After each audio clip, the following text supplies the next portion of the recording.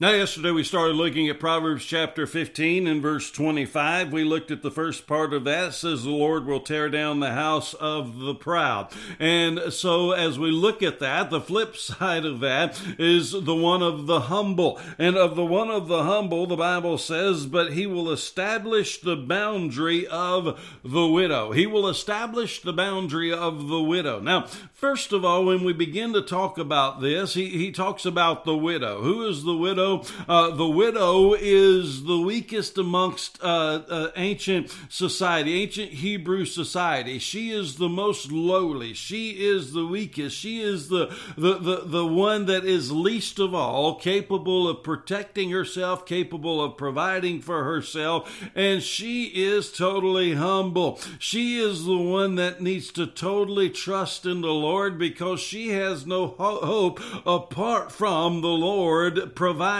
for her. And now, when we begin to understand and recognize who we are, none of us have any hope, and none of us have any hope apart from God providing for us. And so it doesn't matter where we are in life, friends, we need to understand that we need to come before God regardless of where we are in life and say, God, give me this day, this daily bread. I need you. Even in my daily bread, in every area, in every capacity of my life, God, I need you. I may think I can go out and get it all upon my own and depend upon my own skills, my own abilities, my own income, and all of that, but I want you to understand it can all be taken away just like that. And so there it is, the widow. She is the one that is humble. She is the one that is trusting in the Lord. Yesterday, I said that a very clear biblical principle is that anyone that's going to exalt themselves before God, God's going to tear them down. Now, on the same side of that, anybody that humbles himself before God, God is going to lift them up. The Bible tells us, humble yourself, therefore, before the mighty hand of God, that he may exalt you in due time. Now, understand something. When you're humbled before God, you are utterly humbled. But when you're exalted before God, friends, when God exalts you, when you exalt yourself, that's nothing.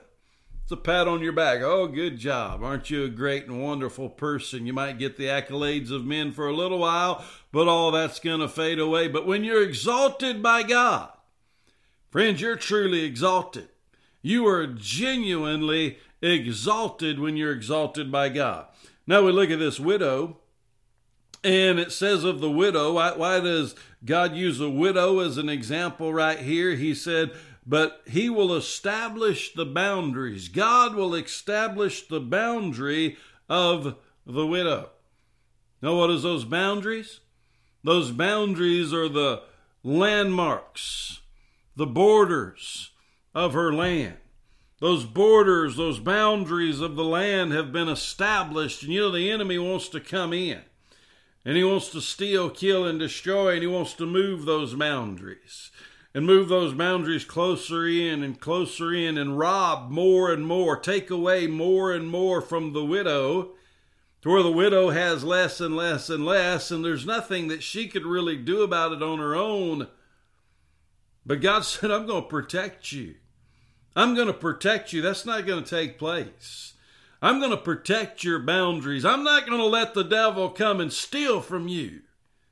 That's what God's really saying right here. I'm going to protect those borders. I'm going to protect those landmarks. I'm going to protect those boundaries.